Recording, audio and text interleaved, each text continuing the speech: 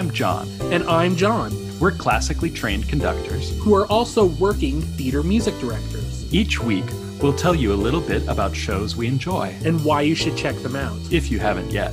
This is Musical Minutes with John and John. Hi, John. Hey, John, how's it going?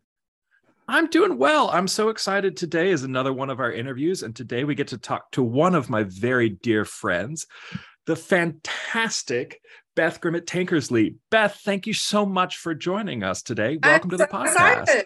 Yeah, thanks for having me. So, before we talk about everything that is relevant to this podcast, I want to take a little bit of time to kind of get your musical background, because you yourself are a pianist. And so I'm curious to know, did you start on the piano? Like, when did you start? What was your life before music like? How did you come to join this horrible, horrible business? I kind of been obsessed with it since I came out. I keep a picture of myself on my stand of me as like a baby on the piano, like a bald baby. I've always just been drawn to it. I started taking lessons when I was about 6. And then I started playing professionally, which, got paid for it when I was about 14. It's from a small town and not a lot of pianists. So started working in church. And that's what I've been doing ever since. I briefly played like saxophone and horn in high school and wasn't super great at it. But I didn't give it the love that I gave piano because that's what I love. It's literally my whole life. And then, so you have a Bachelor of Music in Piano Pedagogy. Yes, I do.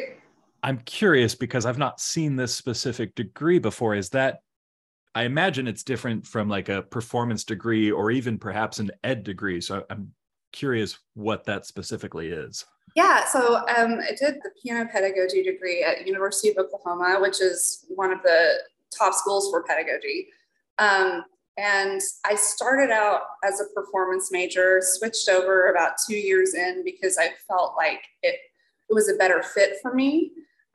We did all of the stuff that a performance major would do, with the exception of subbing out a few classes. Like I took classes focused on piano teaching rather than like say orchestration, stuff like that. And then we did like a 2-year internship there at the school where we actually were like hands-on with kiddos teaching private lessons and then also in a lab setting.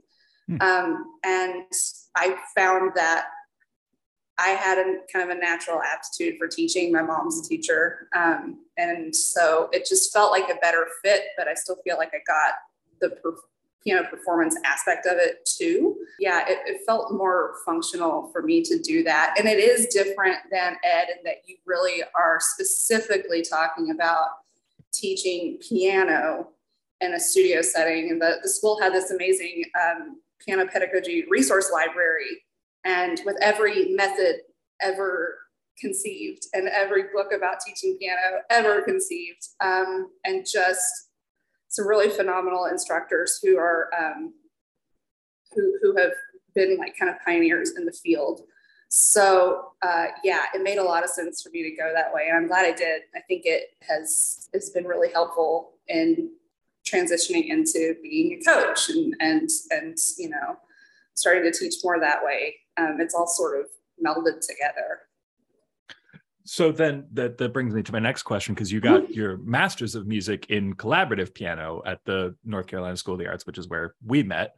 Yes. So was that, did you want to shift from being a teacher into being more of a collaborative partner, or were you viewing it more as heading towards that coach path and kind of continuing being a teacher, but in a slightly different vein of things?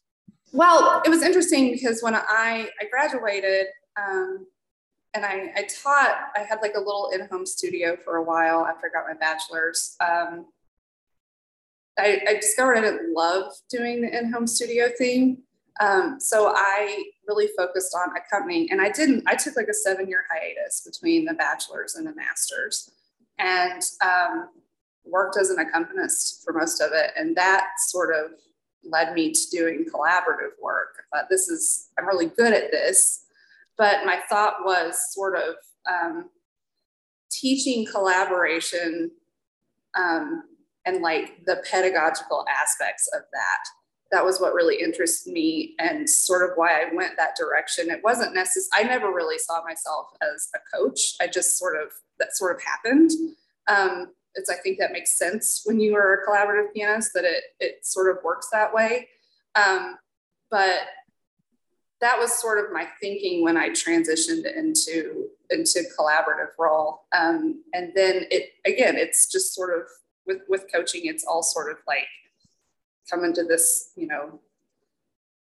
weird amalgam, I think. Yeah. Do you have interest now in being the person who teaches this skill of like being a collaborative pianist? I do, because I think, and something I've noticed, once I got to Seattle, and we'll talk about that later, I'm sure, and I started working at the University of Washington, and it was more of a coach capacity. But what I learned is that the piano majors there didn't really have a sense of being a collaborator with all the other stuff that you can do as a pianist.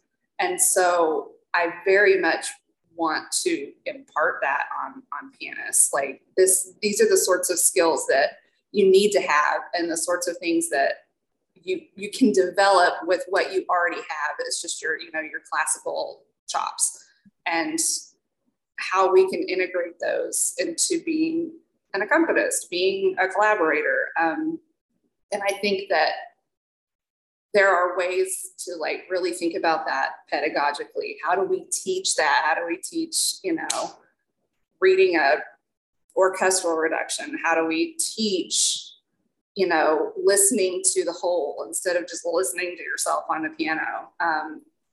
What are the processes for that? I'm really fascinated by it, and definitely see myself in that role at some point when I get off of the tour.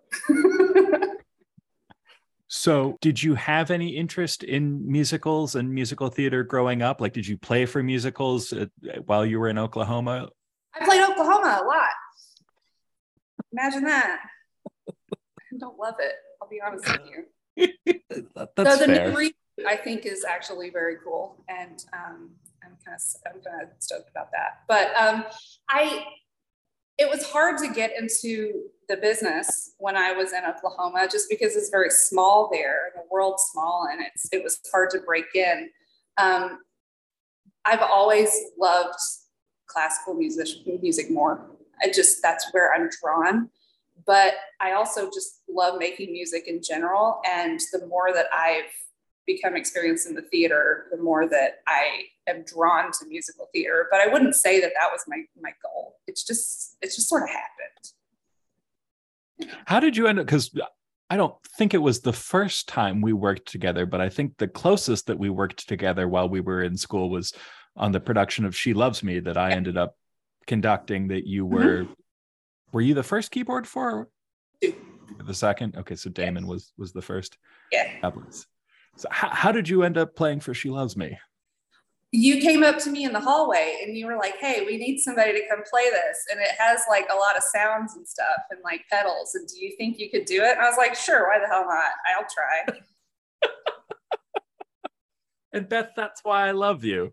It's exactly what happened. I'll never forget it. We were right there in the hall in front of the bathrooms. And I had I love telling that story, by the way. It was such a hilarious experience. I knew that I needed to do it because I knew that this was something that it was a skill I wanted to have.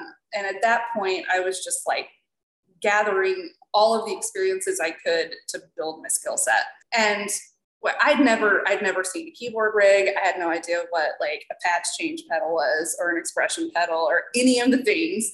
And I will never forget our first rehearsal when Kevin Stites was there. And we got through like the first part of rehearsal, and he came over to me and he just like put his hand in front of my music and he goes, more notes, honey. Okay. I was like, I'm sorry. I'm sorry. terrifying and hilarious. And I remember locking myself in his little closet office over by the dance studios and just learning how to do that rig, just the choreography of it and how it worked and how it was different from just a regular piano. That was my first like intro into it. Once I figured out I could do it, it obviously became a lot less intimidating, but I really just had to sit down and just figure it the hell out. So since we're talking about it, let's talk about it. Can you tell our listening audience like how particularly contemporary musical theater keyboard parts differ from like standard orchestral keyboard parts or the solo riff that you're used to playing as a pianist? Yeah, so you're a lot more of a rhythm section. The works that I've done musical theater wise, the keyboard parts are largely rhythm driven, and they're kind of the churning like motion that makes everything else happen. So I wouldn't say you have a lot of big expansive solo lines or anything that's particularly lyrical. I mean, sometimes you do, but for the most part, I am playing rhythm, whether that is, like kind of big arpeggiated things. It's always just to keep things in constant motion. That's sort of the function of a key one. In the show I'm in right now, in Mean Girls, it's a big part, but it really carries the whole orchestra because it was written, Jeff Richmond wrote it as a keyboard, like just on the piano first, and then they orchestrated it out. So what I play is largely what Jeff wrote in the beginning stages, and I basically play everybody's part and they sort of double me. But it's not like I'm particularly prominent in a lot of ways, but it's always there, and it's just always keeping things going, So I would say differs in that you're not really a lyrical player, you're a rhythm player. It's also, and I don't know if it's the case for the Keyboard 1 book on Mean Girls, but I know it was certainly the case for the Keyboard 2 book and She Loves Me. You mentioned those patch changes and the expression. What you're playing does not sound like a piano, but you're using the keyboard to run through a program to create a bunch of other sounds that are programmed on a computer. And as you said, you have to use a foot pedal or something to switch through different patches and different sounds. Is that, I mean, I imagine it takes some adjustment to get used to not hearing what you're used to hearing as you're physicalizing the notes.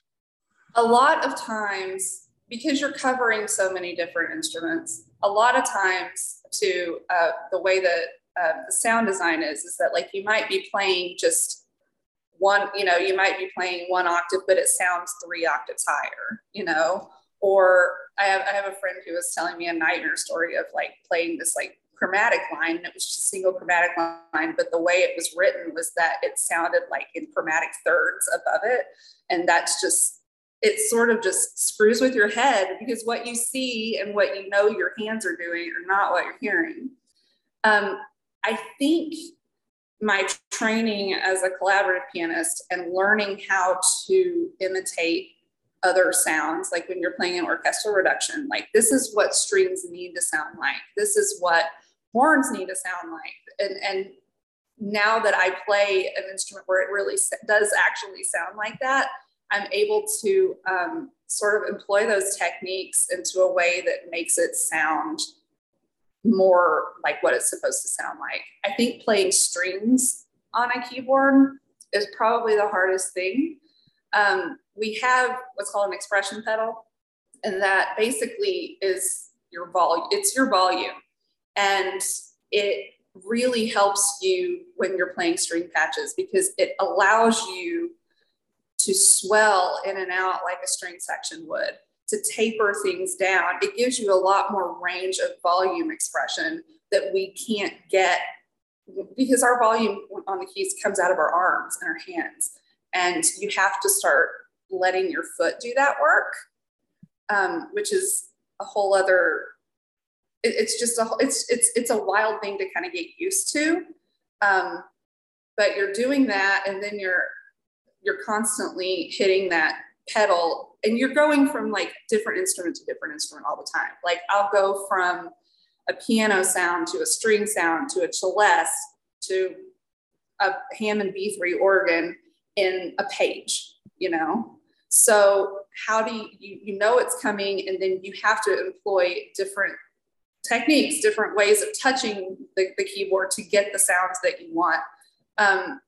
It takes practice and getting used to, but I think that it helps. I know that it has made me a much more whole listener.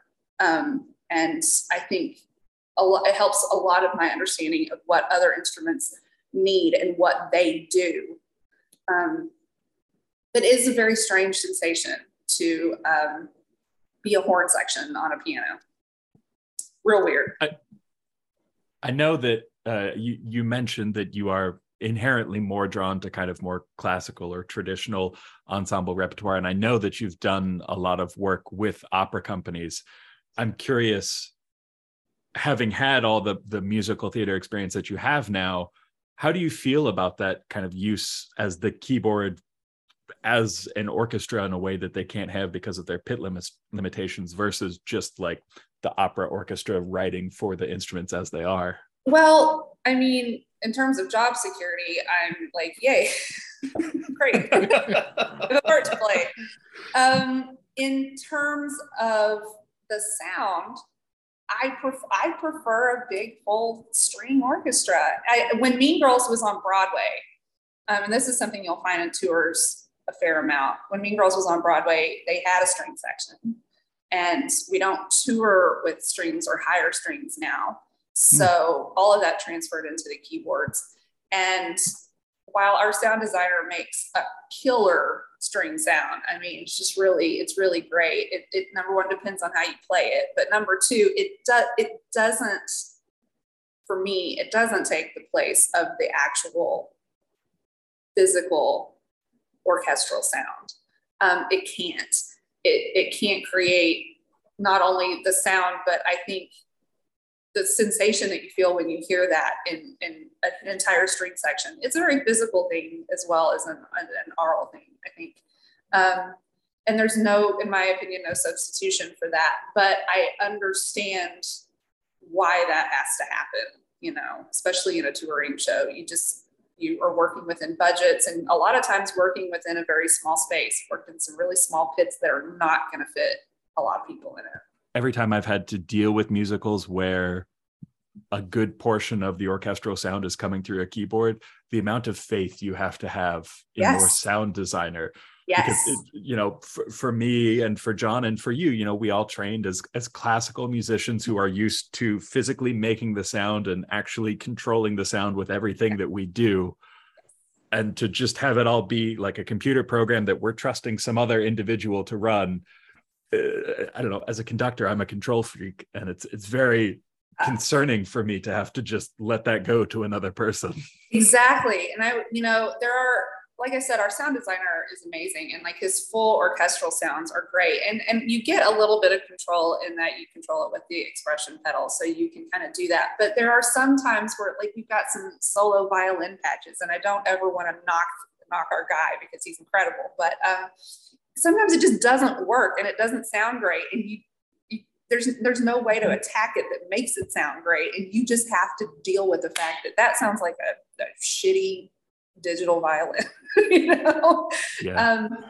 And you're right. You just kind of have to like seed that desire and that control to want that. And that, it's frustrating, but we just deal. Yeah. We did Ragtime here at Piedmont Opera this past season, and Ragtime is one of the early shows that started to use this sort of keyboard as auxiliary orchestra idea, and some of the patches in that show are utterly horrendous. And Jamie Albritton, the conductor, was just like, cut that, just don't play that, just leave out those notes, like left and right. He was like, I'm not having these hideous sounds in my show. We have one in particular. So in our show, and I think we'll probably talk about it in a little bit, but we hire a substitute on the key 2 part just as kind of a buffer, and also to allow our key 2 player, who's also the associate music director, to be able to go up and conduct as part of his contract. And without fail, there's a few patches every time every one of them asks, is this broken?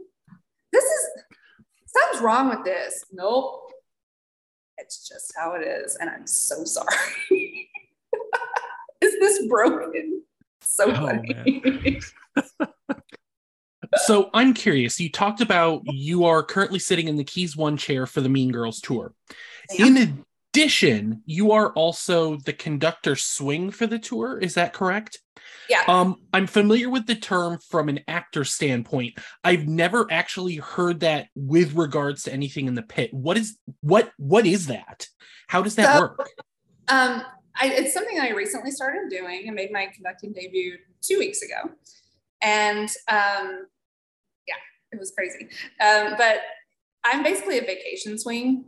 And what that means is that when either our music director or our associate are on vacation, I will, like, for instance, if our music director goes on vacation, our associate would move into the music director position. I would move into the associate position, and then contractually, I would have a few shows that I would conduct, which gives him time to either go out in the house and listen. We try to get the conductor out in the house to listen at least once a week, to just hear how things are going, or to give him a night off. I am just making sure that the bench is deep.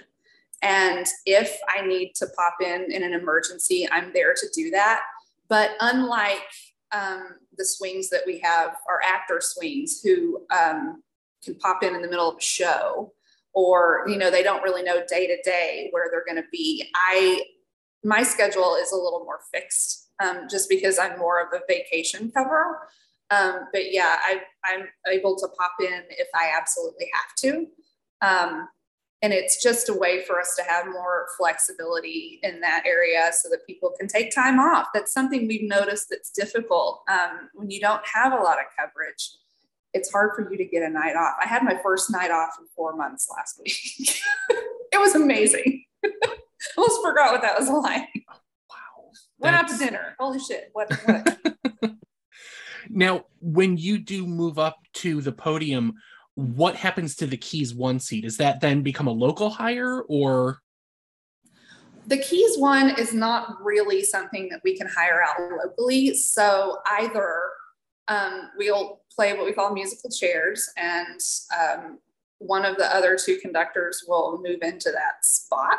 Or we have a few folks that play the show on Broadway that will come in. Like, for when I go on vacation, we'll have a gal who's played it previously that's going to come in. But yeah, if in an emergency, we have a list of folks that know the Key 1 part that can come in and just nail it because they've already done it. That is typically how we handle it. But between the 3 of us, because we have 3 keyboards in our pit, and between the 3 of us, we all know each other's part. So we're all able to move interchangeably when we need to. I'm also curious about your physical setup. I mean, you've talked a little bit about with the various pedals and everything. I also know that music theater in general, but especially touring and Broadway, there are very definite rules about what you can and can't do. Mm-hmm. As the touring musician for the keyboard, is it basically you come in, everything is set up, and you play? How much do you have with your setup that is you versus someone who else on the show? Our props crew sets up the pit for us. I and the associate music director are paid extra to do a load in, which is we set up all of our pedals. We set up like our own chairs and stuff, and just make sure that all of that is where we need it to be. But everything else is set up for us.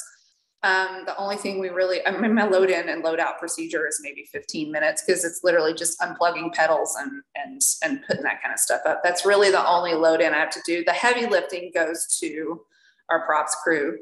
And they get all of the pit set up for us, and our rehearsal setup. They do that as well. So yeah, I just have a small load in. I'm curious, before we get too much further down the road, how did you come to be a part of this tour to begin with? Because you finished your master's and you moved to Seattle. You did not go to New York and like chase down Broadway. You headed to the complete opposite side of the country. So how did you land in this position? It was not even remotely in the plan. I really fell into it ass backwards. I mean, I really did. So I started playing musical theater at the Fifth Avenue in Seattle in 2019. I got a call to play a new musical called Austin's Pride, and they needed somebody with classical chops who could play an actual acoustic piano. Anyway, that's how I got my name into sort of the roster of keyboard players. Last November, I was called by the contractor in Portland, Oregon, where Mean Girls was coming. And he said, look, our local is not able to do it. I'm kind of having a hard time finding someone. Do you want to drive down and do it? And I was like, that sounds fun. It's a national tour. It sounds like it would be fun. So I was hired as the Key 2 sub. And I came in and I played the rehearsal. And then the next day, Chris Kong, our music director, was like, our Key 1 is moving on to Moulin Rouge. Do you want to come on tour with us? And I was like, okay, that sounds fun. Literally, that's how it happened. It was so random. I wasn't thinking of it. I wasn't pursuing tour. I was not, I have a lovely home and a husband and dogs in Seattle, and I'm 40, and I definitely didn't, it was not in the realm of possibility. And then I was like, I really liked the show. I really liked the local, not the locals, but the touring musicians. And it just worked. It just really was right place, right time, truly. But it also had to do with me being on the roster as somebody who could handle, a musical theater keyboard part in a pit, which, was just a matter of me getting a few shows under my belt in Seattle. But truly, I did not seek it out. It just happened. I know that's not helpful, but it really is how it happened. That's the truth, though. Yeah, that's how it works out. I mean, Crazy. Everyone's path. Yeah. So now, correct me if I'm wrong, but you hadn't really been a conductor prior to this point. So how did you make the additional leap then from being on the Keys roster to being a conductor swing? So I I've done a few little things in Seattle, but the music supervisor at the Fifth Avenue Theater, Matt Perry, he was in New York forever and then moved out to Seattle to take this gig. And after I met him doing Austin's Pride, he kind of started pushing me into an MD music director sort of role. And it was not something that I even had on my radar, but he was like, I think you could do this. And I kind of want to pursue that. And then he hired me when we came back from the pandemic. He hired me to be associate music director for Beauty and the Beast at the Fifth. And that way I was able to get a lot more experience, and I've been training with him. But it really, truly was a matter of Matt being like, you should do this. So I'm just going to push you this way. I didn't even ask for it. He was just sort of insisted. And then when I took this gig, I didn't take it with the idea that I would be conducting, but our music supervisor for this show, Mary Mitchell Campbell, she was like, do you want to conduct? Do you want to go that route? And I was like, okay. And she was like, cool. So we'll just work on it. We'll put you in. It'll be great. Literally, do you want to? Sure. Okay. And so I just started working on it. Watched a lot of videos of people who had done it previously and got a lot of tips and tricks from my colleagues who were conducting, Chris Kong and Benedict Braxton-Smith, who were both fabulous at it. Yeah, they literally, when they hired me, do you want to conduct? Sure. Okay. So here we are. Now, this is a show that you, as a conductor, you still have a keyboard part that you were playing, correct? Yes. Yes. I'm curious, like how involved is that part, and like how much are you using your hands to conduct versus you have to play the piano? It's interesting. The Key 3 book is also the conductor book, and it's kind of sort of icing on the cake. But occasionally the Key 3 book carries moments where it needs to be very integrated with what the actors are doing on stage. The conductor needs to be able to see and respond in that way. Then the Key 3 book will maybe take the piano part in that point, so because they're actually the one who can see it. But if I could put a percentage on it, I would say maybe 40-60 playing to conducting. And it's mostly extraneous, like string parts, or maybe a little celeste here or there, or maybe like kind of a low, like synth bass at times. I wouldn't say it's not nearly as demanding as the keyboard 1 or 2 book, but there are a few points where if you miss it, it's okay. Nobody's going to know. But there are also key points that like you really need to be on it, because like you're the only one playing, and that's because you're the contact point there with the stage. It's interesting in that I've had to learn how to conduct with one hand and play with the other. If you're playing with both hands, we do a lot of head. So I've had to learn to use my body in that way. Then we also have to contend with the fact that we also have to change patches. And then we have an Ableton, it runs our click track. This show is about 85% click. So for anybody listening who doesn't know, that's, basically you have a metronome in your ear that's controlling the tempo. And that's just because we have a lot of animation on our set. The entire set is like an LED screen, essentially. And so it almost looks like a hybrid TV show, stage show.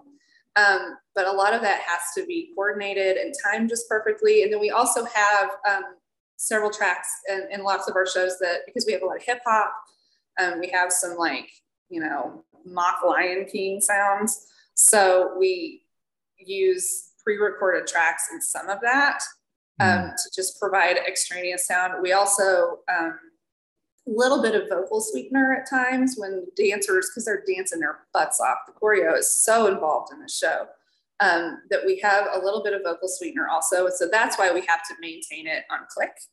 But I think probably the biggest part of my job as the conductor is making sure we get the button pressed when it needs to be pressed, exactly the beat it needs to be pressed. And I think that's the most stressful thing, honestly. When you kick off Apex Predator in the middle of a slow song, like nobody wants that.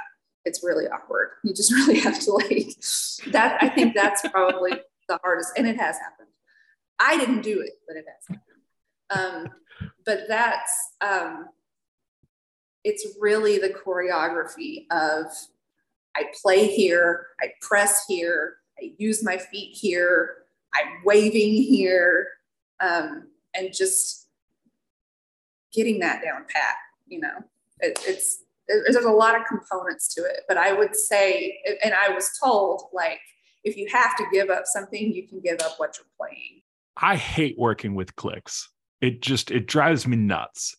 How is that adjustment like for you?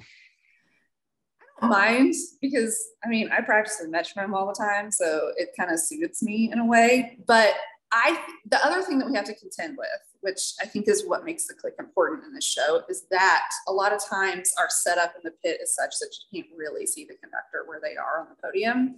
And so we have monitors on every stand that is a video of us, but there's like a delay in the monitor.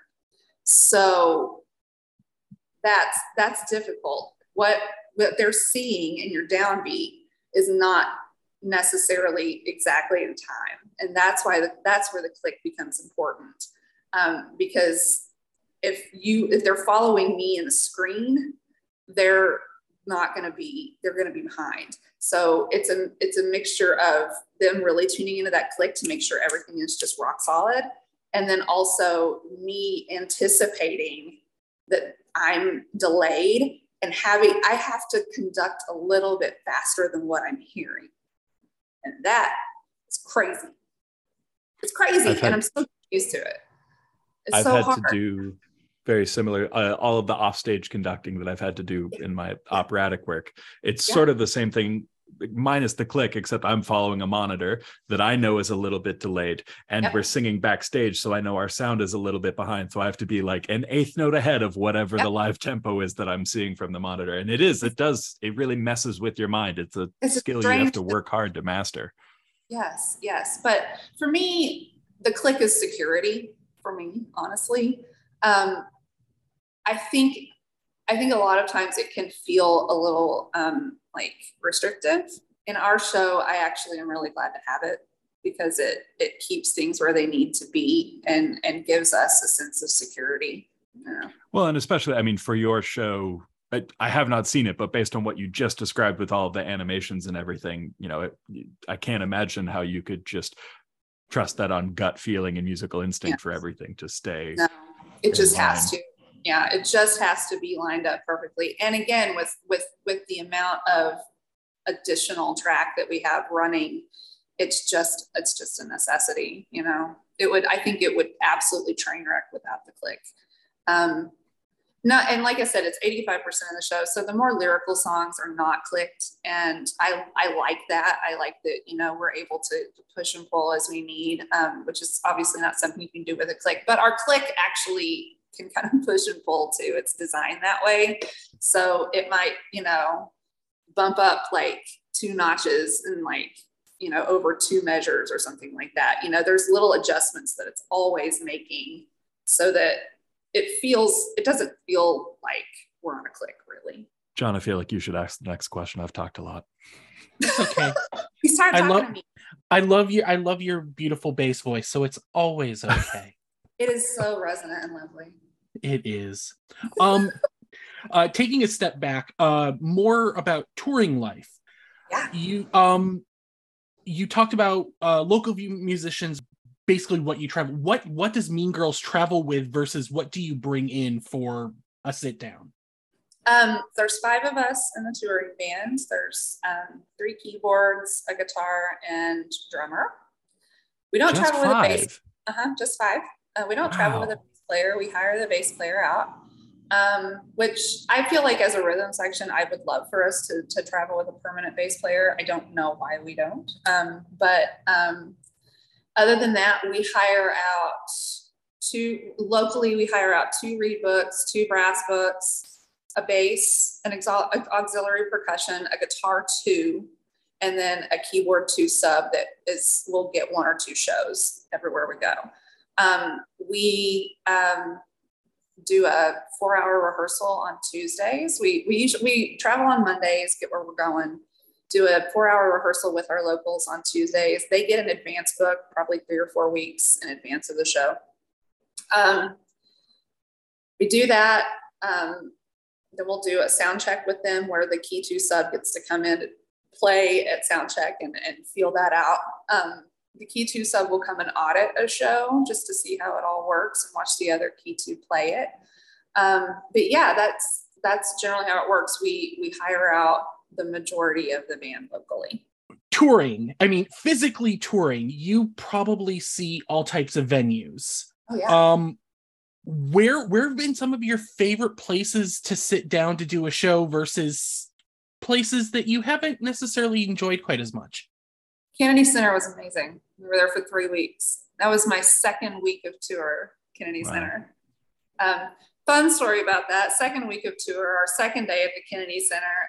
And you all, are you familiar with Apex Predator from the show? It starts out with sort of a Coldplay kind of cool keyboard vibe. And I started it on a harpsichord. Right in the middle of the center with the local Kennedy Center musicians who were our orchestra. And I was like, that's me. Welcome. No, the Kennedy Center was great. Such an incredible facility. Had a lot of amenities for us. Great. We love it when there's a musician's lounge with like a kitchen and lockers. And a lot of times we don't have that at all. And they kind of stick us in the basement somewhere. And that's awkward. We just played at the Fox in Atlanta, which super old, super cool. Love that. The venue in Detroit, I feel, is not big enough for a musical. There is a Fox in Detroit. We weren't there. We were at a different venue. And while aesthetically, I loved it. We actually had to cancel our first show, our opener, because we couldn't get it loaded in. There, we literally had to change props and take things out and take costume changes out because there was no room for us. We had actors getting changed in the stairwells. Our drummer was, oftentimes our drummer can't be in the pit with us because he's in a booth and his kit's pretty big. And a lot of times he's like in the basement or he's in a room behind the pit. In Detroit, he was on the 4th floor in a dressing room. And his booth wouldn't fit in there. So everybody else on that floor had to hear him the whole time. It sucked. And, you know, I don't mean to offend anybody who might, you know, love that theater, because again, aesthetically, it was great. The pit was super small. It was hard. You know, if you have a small pit, it's really difficult because you're all kind of crammed in on each other. We have so much equipment that's got to go down there. Yeah. Something I think I've noticed is that the older theaters, while incredibly beautiful and historic, and they're my faves, often the backstage area or the pit area is a real beast to contend with and makes life pretty difficult for our crew. The newer theaters have taken that into account and are a lot easier to deal with in terms of how much space we have. Yeah, right now we're at Bass Hall in Fort Worth, and it's beautiful. And the facility is great, and we have a lot of space, and it's awesome. Would not want to play at the theater in Detroit again. Let's see where else. Schenectady wasn't great, you know, but we find ourselves in these Greenville, South Carolina. Greenville? That's right. Mm-hmm. Gorgeous theater, the Peace Center. Oh my God, it was incredible, and like such a state-of-the-art facility. Just so it really depends on where we are, but that's kind of the trend I've noticed. The newer the theater, the better it is on us and the crew. You talked a little bit ago about people getting vacation time, and part of your job is to help facilitate that. I'm curious, like when you sign on to this tour, are you agreeing to a set contract of time, or are you just like, I'm on until we stop running? Like, what does that look like for you? So they asked me for a 6-month commitment, which was fine, but I'm a little bit open-ended. My contract is. It depends really, like the actors contract, the actors have a different union than the crew has a different union than us. So it really depends on what we negotiate. And, but generally speaking, I have a 6-month commitment. But beyond that, I can stay on the whole time if I want to.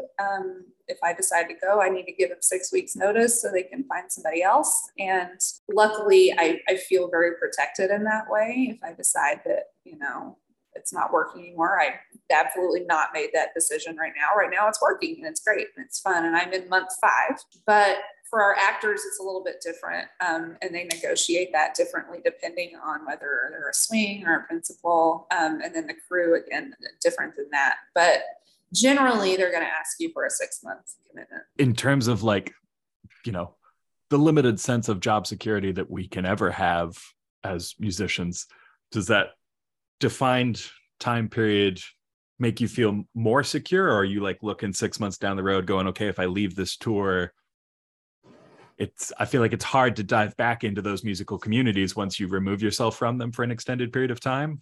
Yeah, I feel I like that flexibility. I like knowing that if something else comes along, that I'm not tied into this. But at the same time, I know that with my contract and the fact that I am protected with my union, that I can stay on this as long as I want. I feel very secure in that. I think it's different for those folks who have a very strict 6-month contract, and whether or not it's going to be renewed. I think that makes it a little more difficult. And I know some of our actors who have left that was a real issue for them. But personally, the way that our contract is set up, I'm on a pamphlet B contract. That's sort of the highest touring tier contract that you can do with the American Federation of Musicians. And that guarantees me a lot of job security. So for me personally, I feel really secure with it. But again, it differs. As part of your duties in that contract, you talked a little bit about how you have the additional call for pedals and for basic setup. Are there other duties that, as the conductor swing or the keys one seat in general, that are above and beyond what a normal musician would have part of their contract? Like, I mean, do you have to play for like plug-in rehearsals and stuff like that, or does that fall to someone higher up in the food chain? Between the three of us as the keyboard players, we all split pretty evenly rehearsal duties. Because of the times we're living in, COVID makes it so that we have a lot more rehearsals than you typically would on a tour. I've never been on a tour before, and I've just we rehearse every week. So that's not, I don't know anything different, but from what my colleagues have told me, this is a very new thing. We are constantly moving swings in and out. And when that happens, you've got to rehearse them and make sure they know the tracks they're doing. When we have new folks that are in, we do put in rehearsals and show conditions. And so we usually will rotate those between the three of us as keyboard players. But yeah, I get paid extra for rehearsals, which is always really great. But we do have them every week, and we kind of share the duties among the three of us. And that was something that, it's in my contract. It's something that we kind of expect. Like, we know we're going to get paid extra for it, but that also it's kind of part of the deal. So now that you've had this experience with Mean Girls, I imagine people are clamoring to get you to be a part of their future productions. Are there shows in your mind that you would love to be a part of?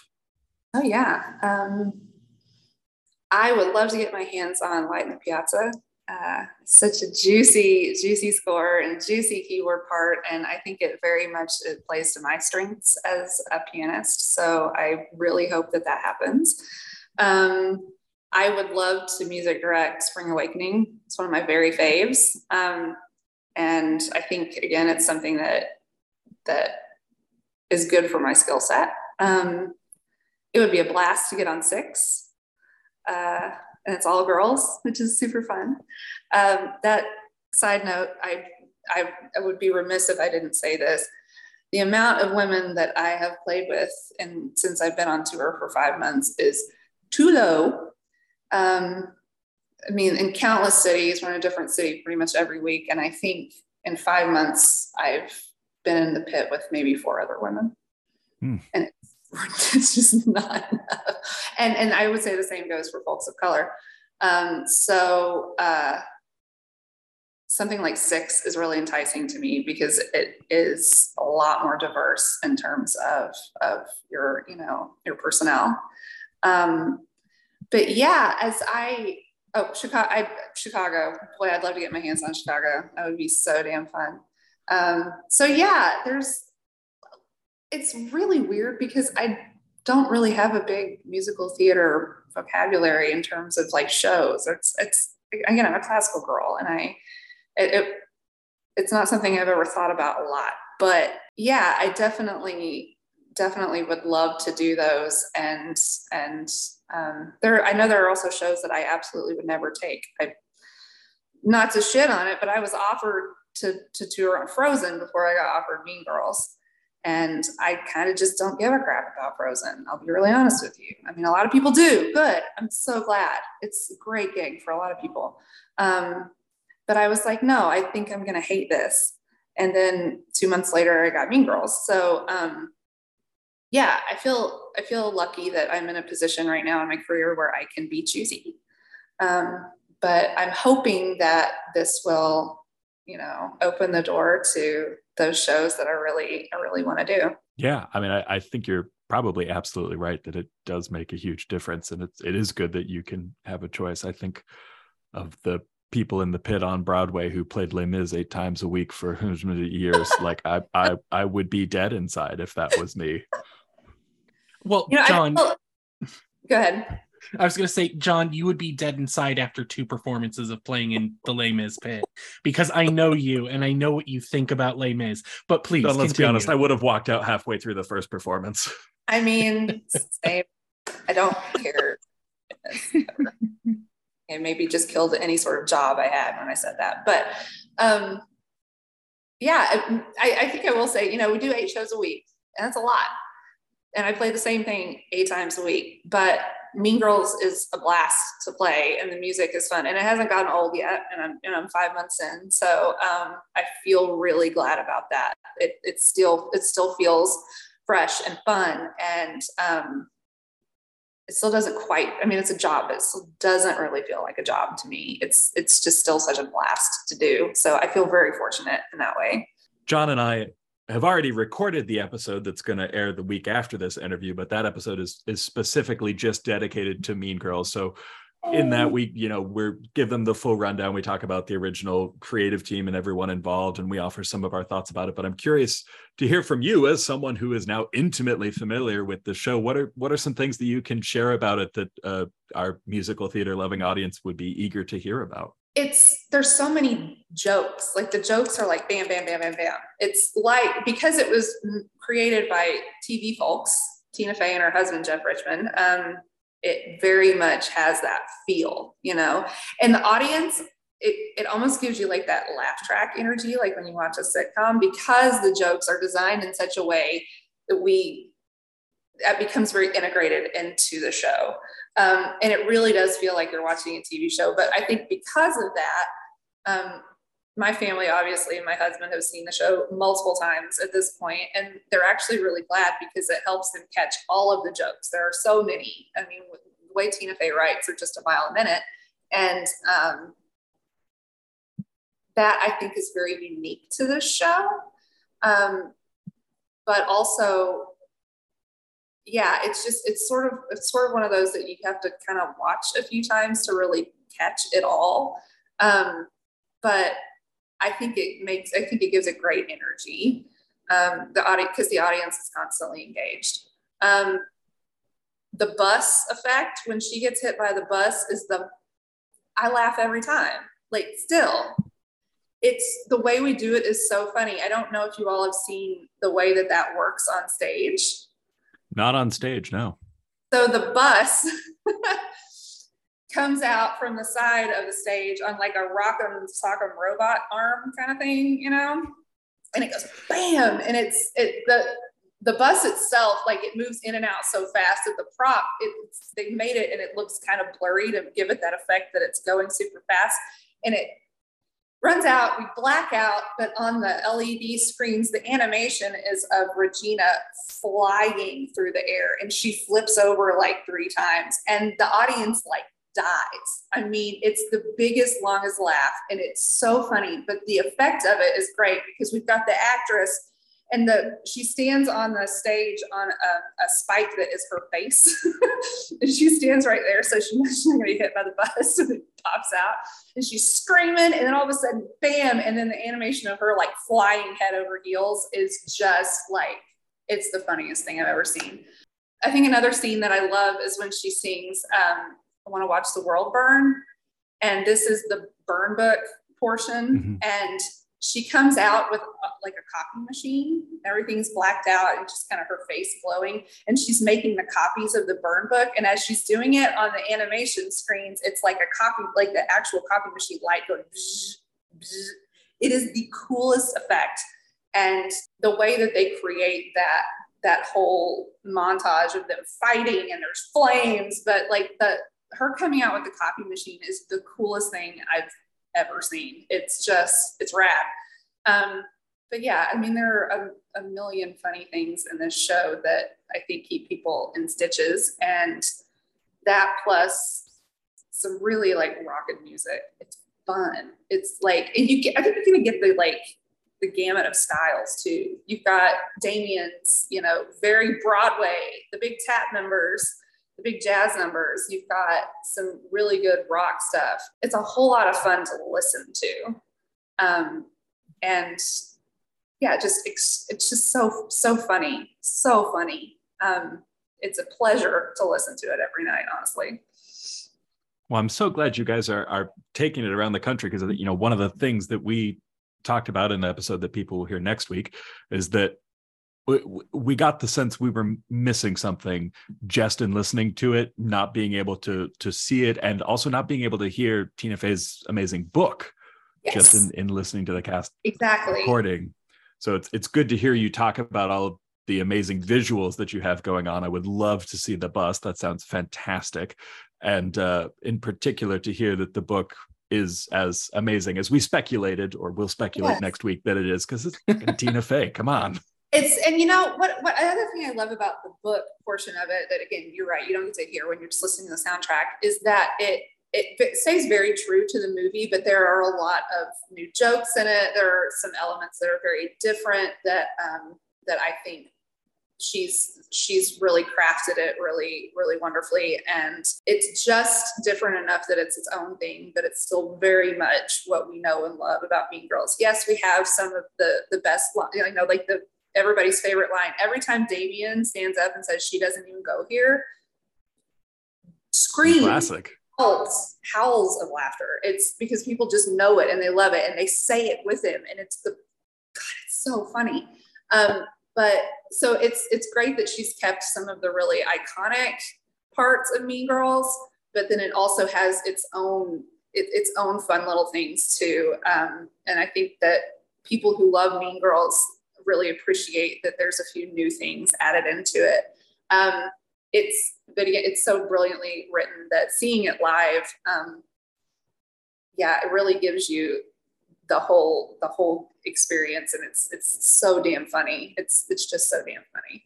Well, Beth, thank you so much for taking some time out of your very, very busy schedule to talk with us and share this wonderful glimpse into your life as a touring conductor and musician.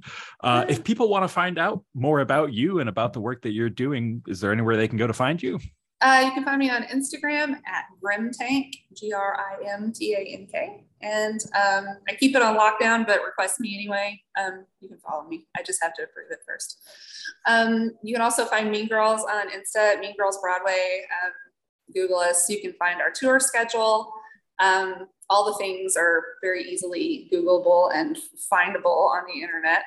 So yeah, come find us. We're literally in a new city every week, and there's usually always availability. It's not too difficult to get tickets. So yeah, just and if you can't, reach out. I'd be happy to help.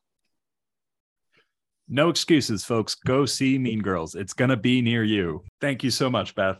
You're so welcome. This is a great time. Love to talk about it. Well, that should just about do it for this episode. If you'd like to reach out to us, you can drop us a line at musicalminutespodcast@gmail.com. You can also follow us on Facebook at Musical Minutes with John and John, or on Twitter at musicalminspod. That's musical, MINS pod. Intro and outro music, Bebop 25, is provided under the Creative Commons Attribution 4.0 International License by Jason Shaw on audionautics.com. Thank you for joining us. I'm John. And I'm John. And we'll see you next time.